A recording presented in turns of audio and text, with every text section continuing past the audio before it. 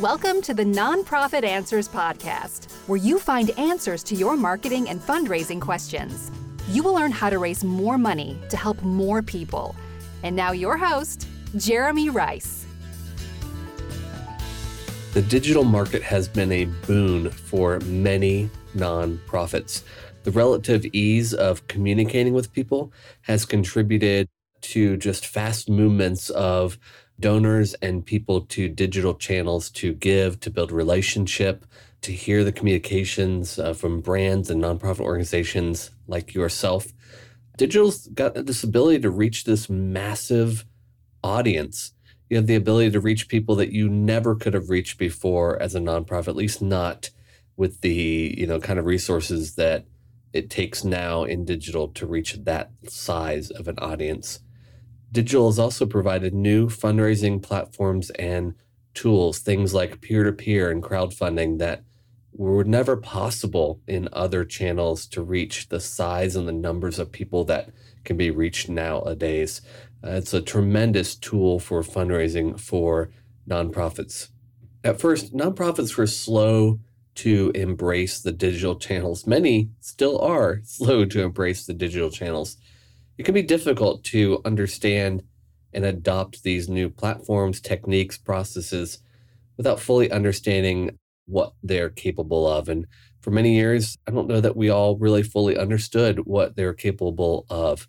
Then we had a period of time where there's a misunderstanding on what was capable, and the demands that were placed on digital were in many cases unachievable.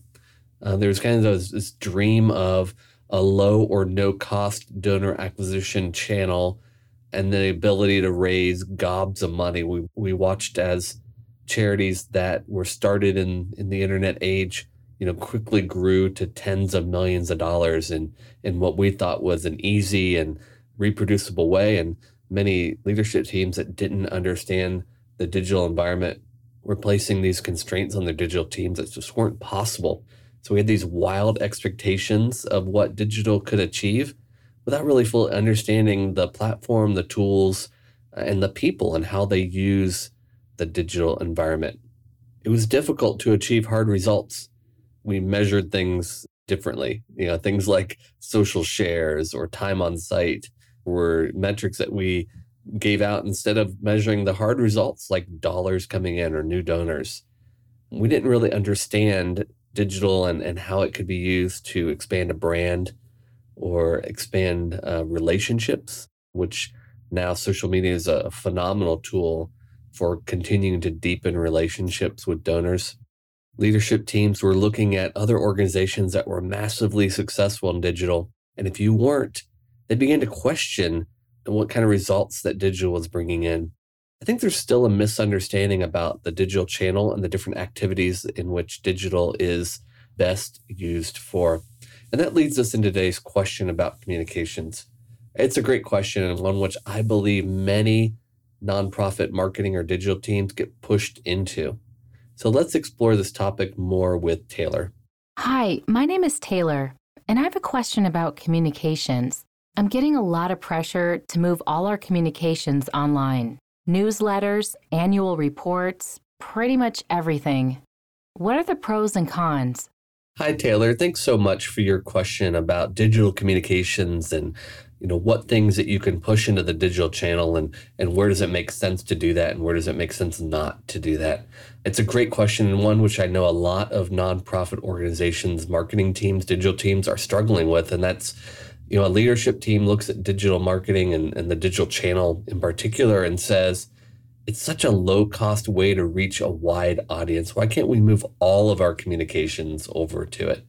There are pros to the digital channel, but there's really a lot of cons for it to move all of your communications into it. You miss out on a lot.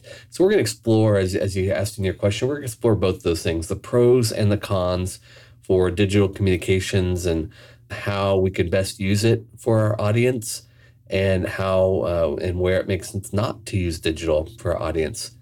Digital communications, it's a great tool for reaching a wide audience. We can, at Food for the Hungry, we can email out to hundreds of thousands of people instantly. We can reach, hundreds of thousands of people or even millions through advertising in in social media, fairly instantly.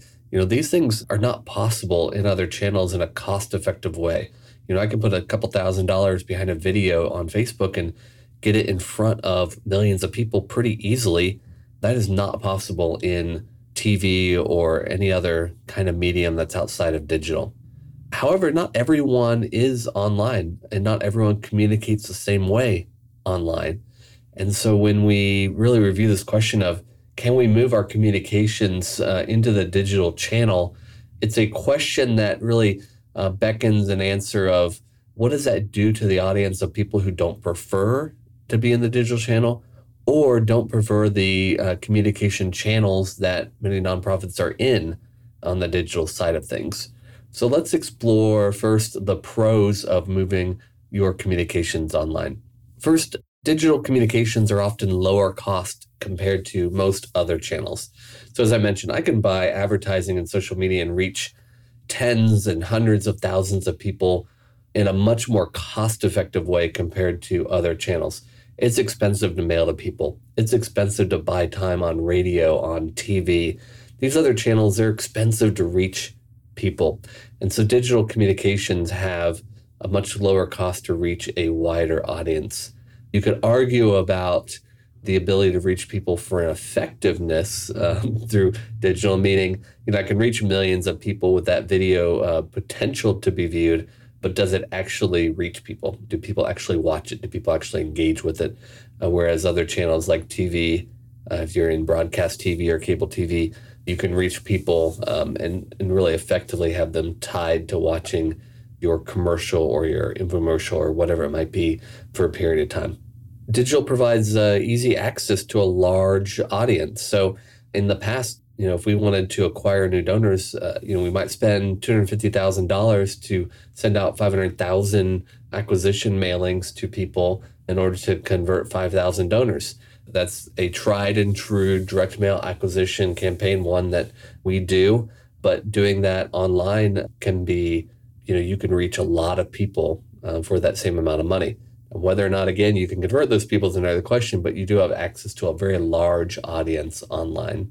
In the digital channel, after you produce something, it's very quick to get it to market. If I create a video, I can get that out the same day I create it to an audience. In fact, you can go live and can do it instantaneously to an audience. If I create an annual report, I can send that out right away to an audience. I can't mail that right away to an audience. I can get it in their hands within a couple of days.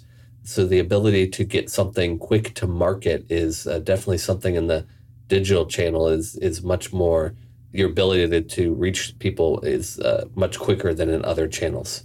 With digital assets, you can be much more interactive in what you produce. So I could create an annual report that has video assets, it's got audio recordings, that has animation, that has all of these really cool interactive functions, links off to other content they might be interested in. Can't do that in a print piece. You can point people to other places to go reach those kind of tools, but you can't do it within the print piece itself. Digital communications also allow engagement with the reader or viewer and quick feedback from people. Excellent tool for surveying because you can get instant data back from people as to how you're performing. So if there's a problem in your checkout process on your website, you can instantly know there's a problem by the feedback that people are giving you. Digital communications are also very easy to share. And so just beyond the person, the recipient that you send it to, they may share it with their friends and family, and you might reach a much wider audience and exposure to people that you otherwise wouldn't get with a direct mail or a radio or a television piece that, once the viewer, the listener or the reader consumes that piece, they're not likely to share it with other people. Another benefit to digital communications is the ability for us to test and just kind of an infinite number of tests and the data about usage. And so as I mentioned, I can get a video up the same day to a wide audience on social media, but even better, I could get half a dozen videos up and test how each one of them performs in social media. It's not as quick and easy to do that in other channels. There are also some cons in moving your communications online. Moving your communications online, it reduces the conversion of people from one channel to another. For example, at Food for the Hungry, we do an annual gift catalog around the giving season, around the holiday season at Christmas time. And we mail out a ton of those gift catalogs to donors. And we know, based on tracking, that a lot of those donors receive the print gift catalog and they don't return the order form in it. They go online to transact. And if we were to not mail out that printed gift catalog, we know many of those donors wouldn't go online and give. Another example is direct mail.